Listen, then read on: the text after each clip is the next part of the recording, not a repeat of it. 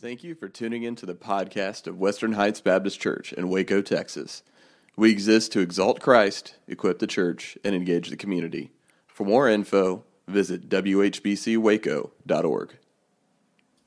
Years ago, there's a movie that came out. It's very popular called Twister. The movie was the story about a group of individuals who chased tornadoes. They would chase the tornadoes, and they'd find the tornado. They would be there to measure how it went and the effects of the tornado so they could provide an early warning system to others. And oftentimes, as they chased the tornado from one place to another, they put themselves in harm's way. And right in the face of the tornado, the pursuit of the wind was the driving force in all they did. No matter where it was, they chased after the wind. Hosea states in chapter 12, verse 1, that Ephraim feeds on the wind. He pursues the east wind all day long. Israel had made it their desire to pursue after things that were fleeting. They were chasing after things that could not satisfy them, that could not bring happiness into their lives. Elsewhere, we see that Israel is accused of planting the wind. Can you imagine that? Going out to plant something, and all you plant is a bunch of wind. What's going to be the results? Nothing whatsoever.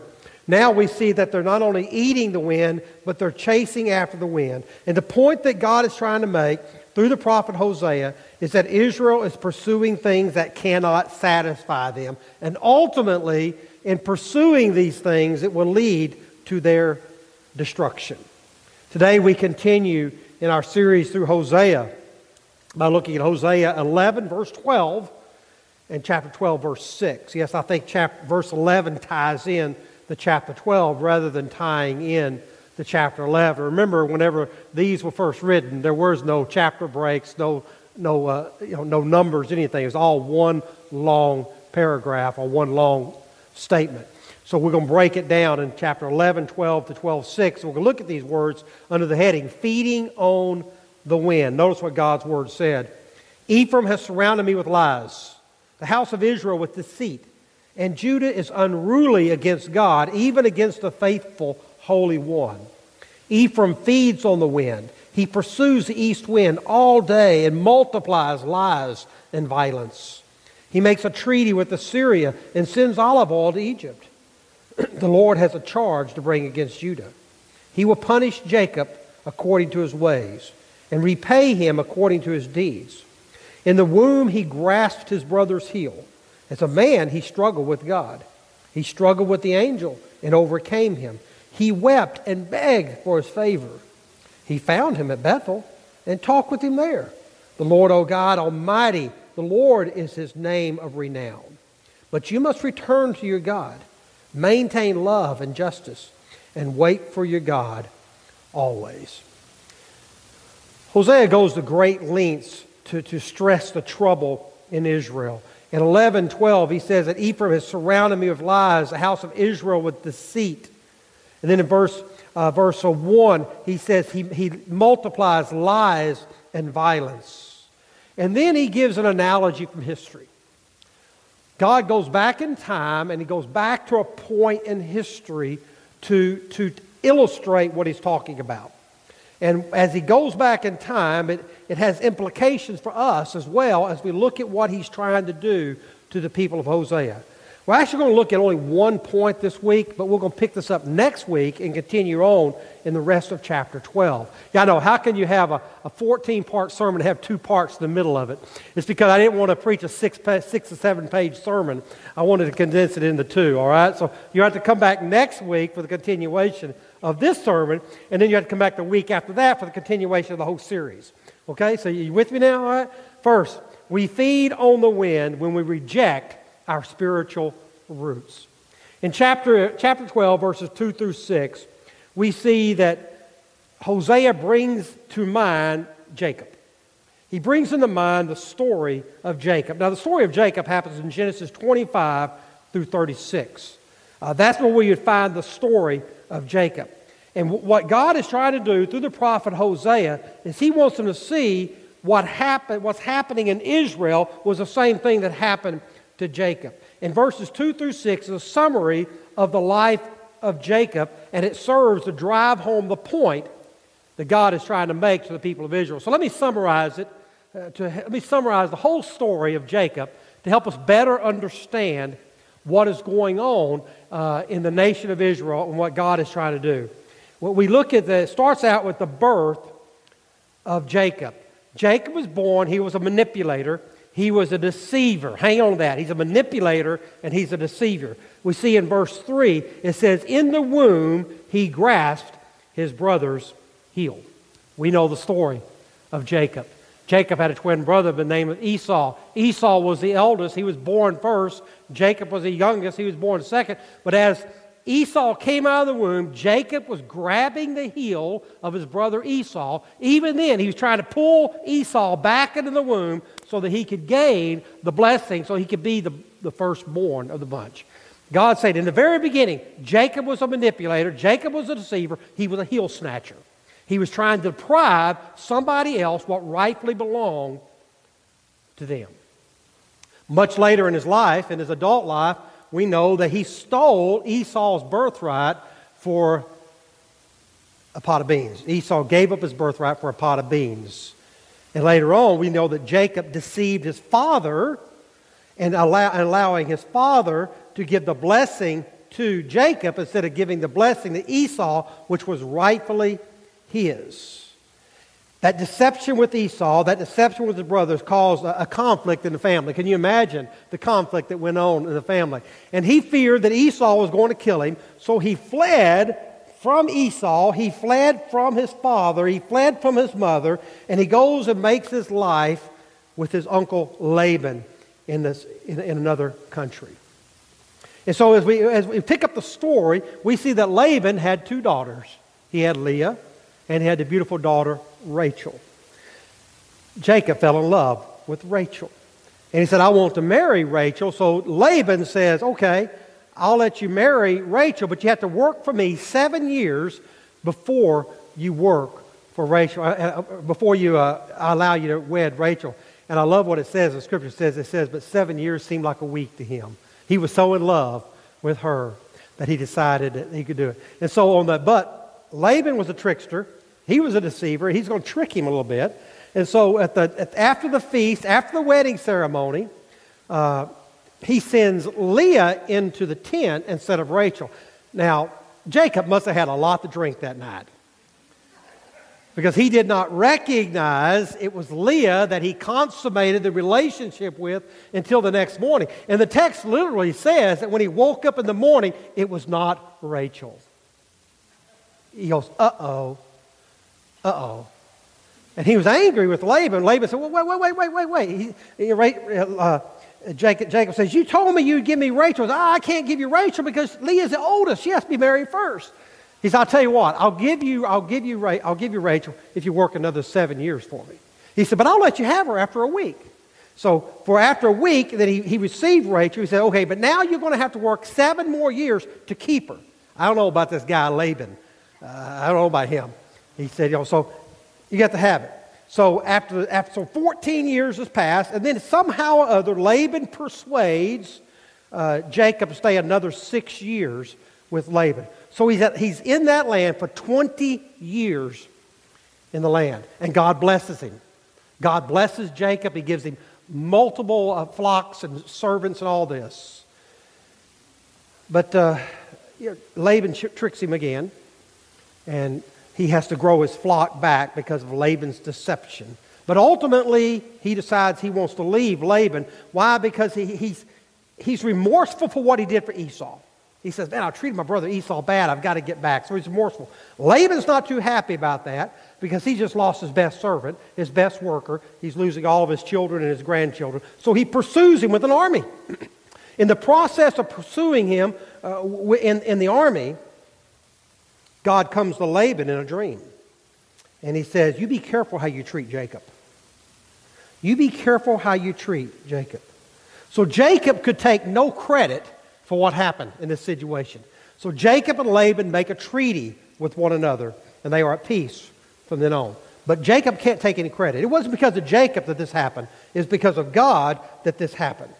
Over and over and over in the Genesis passage, we see that God was with Jacob, just as he had promised 20 years earlier that he would be with Jacob.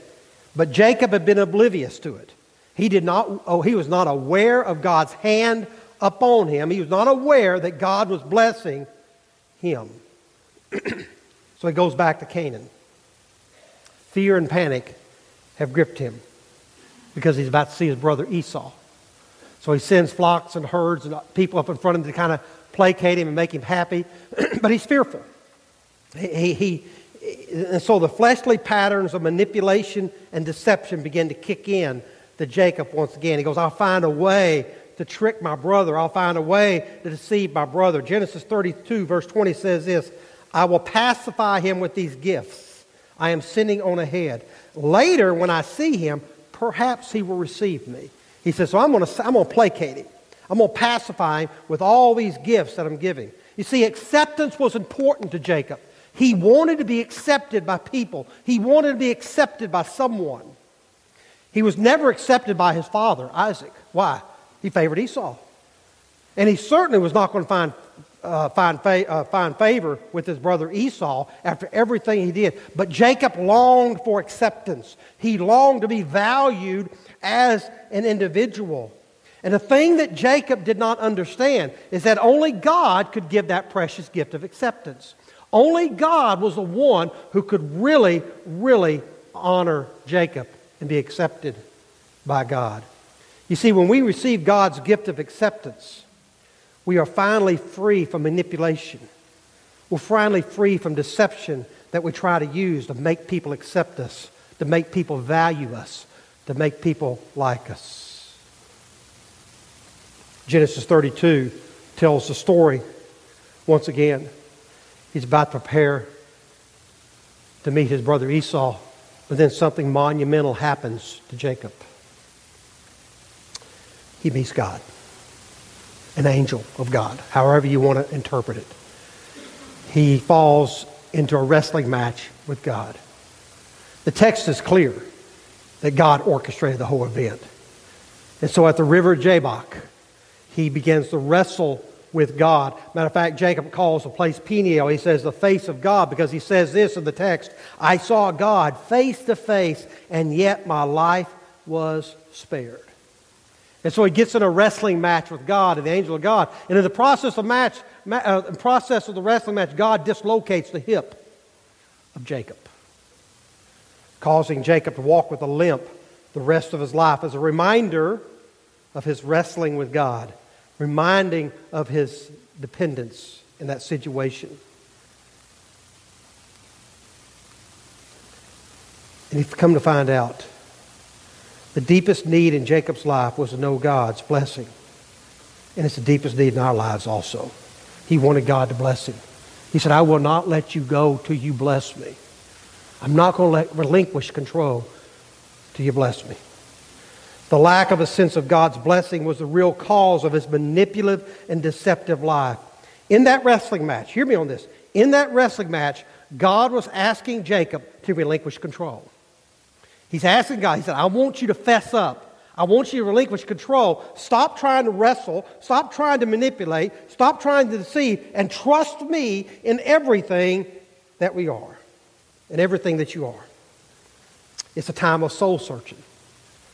It's a time of confession. So as Jacob is holding on to God or holding on to the angel of God, he says, bless me. I will not let you go till you bless me. And the angel asks him a question. What's your name? What's your name? Did he not know who he was? Of course he did. He goes, what's your name? He says, Jacob, hold up to who you are. He says, my name is Jacob. My name is Jacob. What does Jacob mean? It means deceiver, trickster, manipulator, liar. And God says, no longer will you be called Jacob.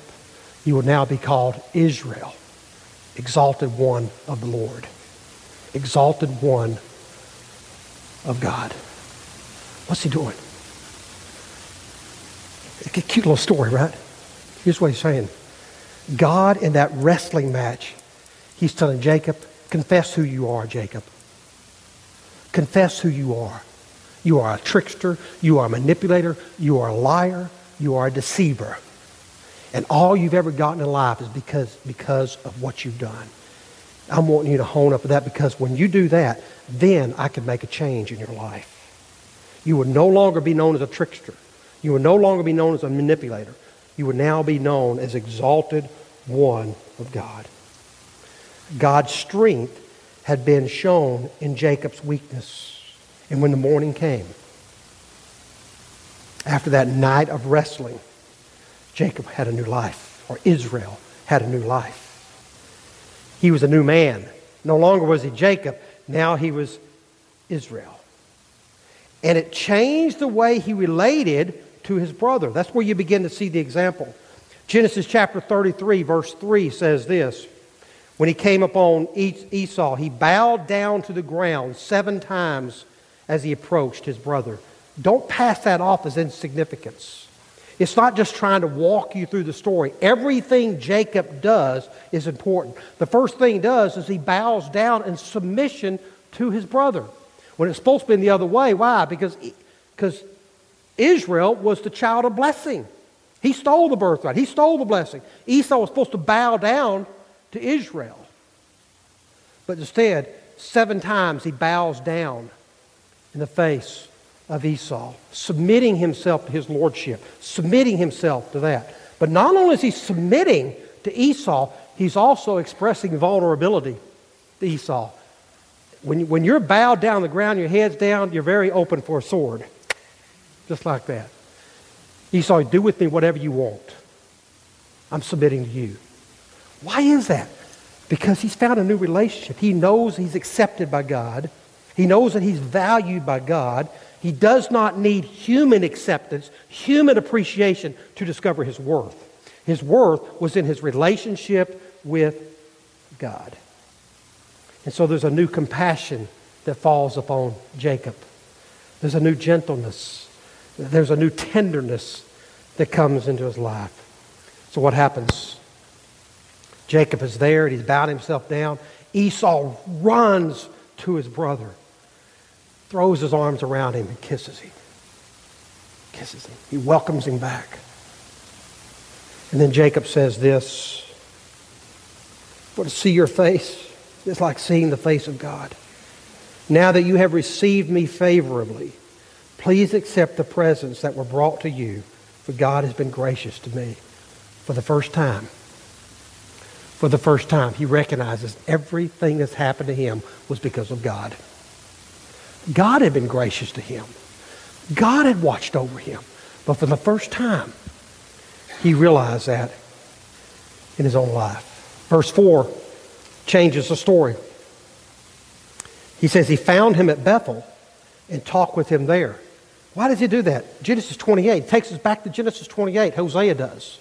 So we walked all the way through the life of Jacob, but then he goes right back to chapter 28 when he meets him at Bethel. This is the first encounter that he had with God at that time. Listen to the words in Genesis chapter 28, verses 20 through 21. Then, this is after he's had a vision of God, okay?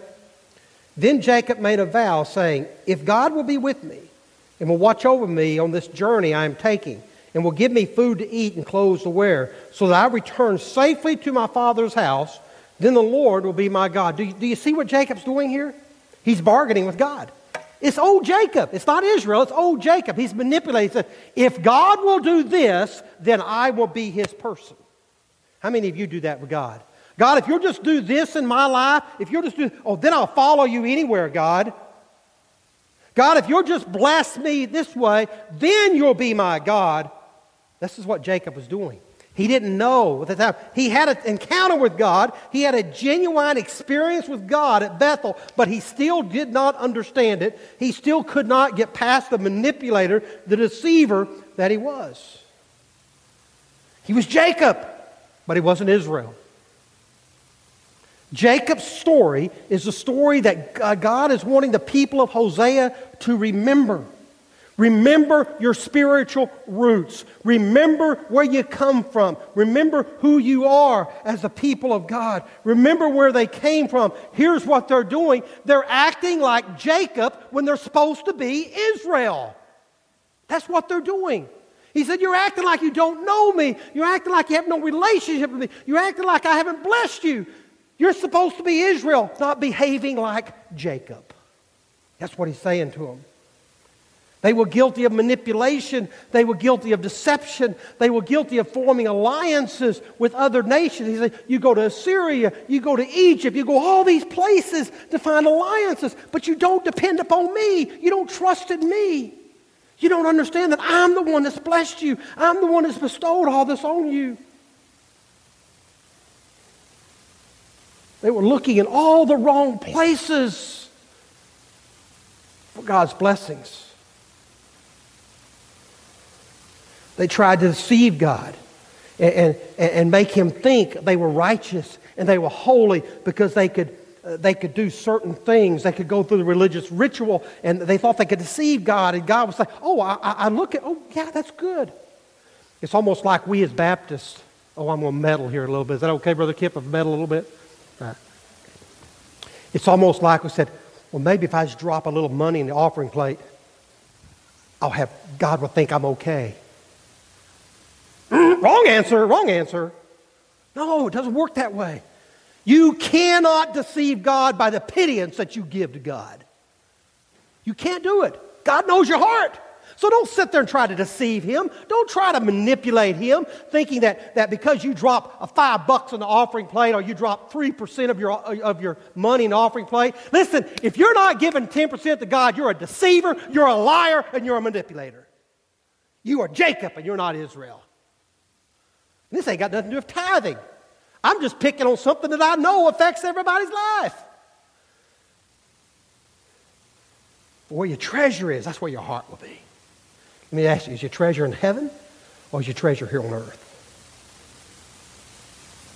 They tried to deceive God and make him think they were righteous and to make him think that they were holy. And what Hosea says, you're feeding on the wind.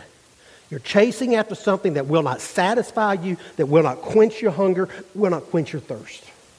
You are feeding on the wind. He's saying, go back. Go back in time and recall how you came to be.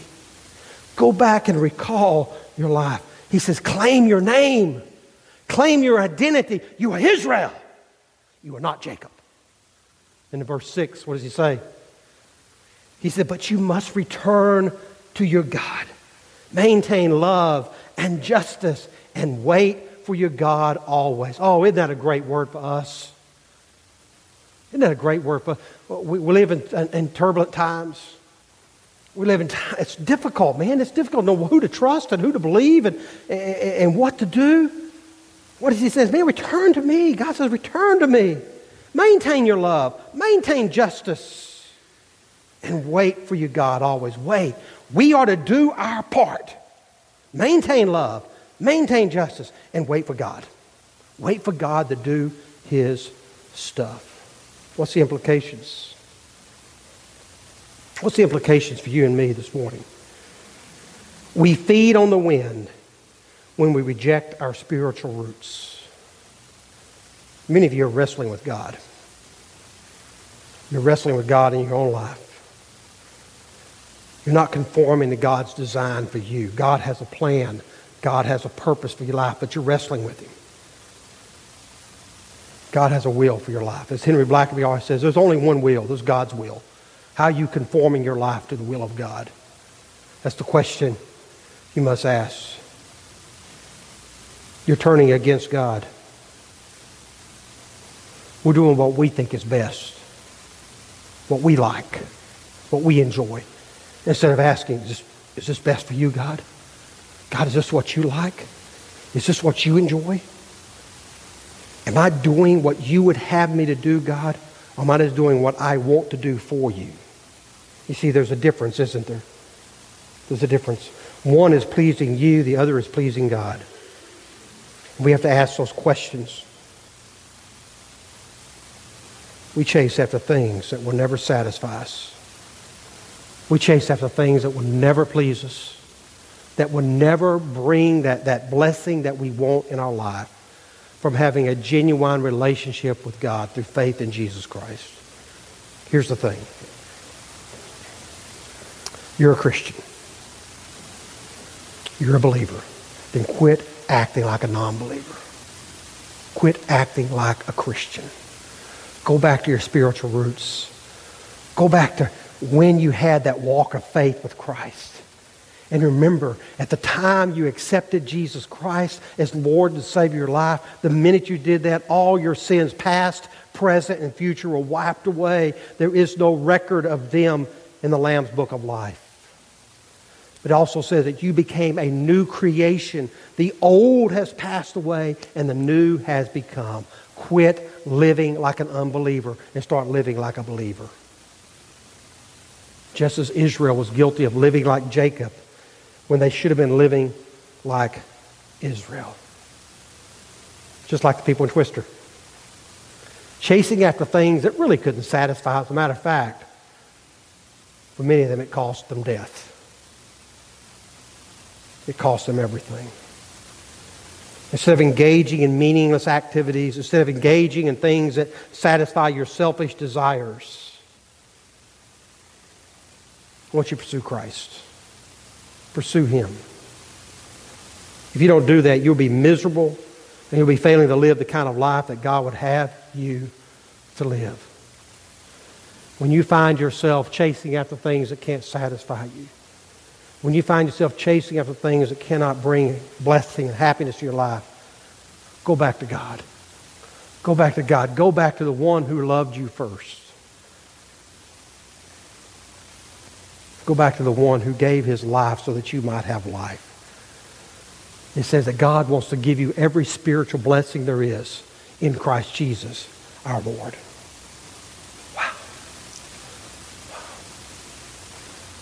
I love that verse. It says God can do immeasurably more than we can think or we can imagine. But what do we got to do? We got to be right with Him. Be right with Him. So when you're struggling and you just can't find your way, go back. Go back to that first time. Go back to those spiritual roots that you had in Christ and realize that you are greatly loved. You are greatly cared for. That God values you and you are acceptable to God as His child. In a moment, we're going to have a time of invitation. A time for you to respond to the words you've heard today. I don't know how God would have you to respond. Only you can make that decision.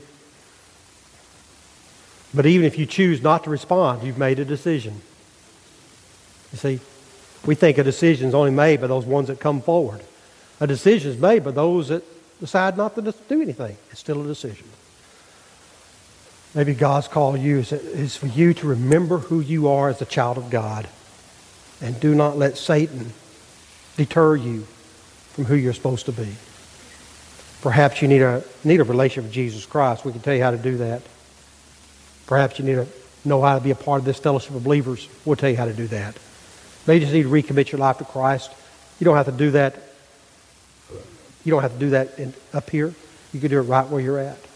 But there's something about being come forward and having people pray for you that makes you more accountable to them and who you can be in Christ Jesus. Kip's going to come and lead us. Instrumentals are going to come and play. Give you an opportunity to respond. I'm going to lead us in prayer. And as I lead us in prayer, I ask you to stand. Join with me as I lead us in prayer. Father, we come before you this morning thanking you for this opportunity you've given to us to gather here and worship. Father, to put our focus upon you. And God, I know that every one of us in this room, Father, know there are times in our life when we do not reflect your image. There are times in our life, Father, when we look more like a sinner than we do a believer. I pray, Father, that you forgive us. I pray, Father, that you touch our hearts and cause us to remember, Father, how greatly we are blessed in Christ Jesus. That, Father, you love us and you care for us.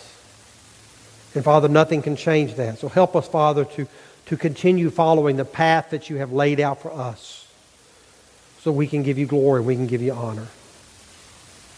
Forgive us, Father, for the times we fail you, for the times, Father, we do not live up to your name. Father, for the times that we bring shame to the name we say we proclaim. Forgive us. Touch hearts here this morning, Father, whatever they may be experiencing in their life. We pray, Father, that you will minister to them. For it's in Jesus' name we pray. Amen.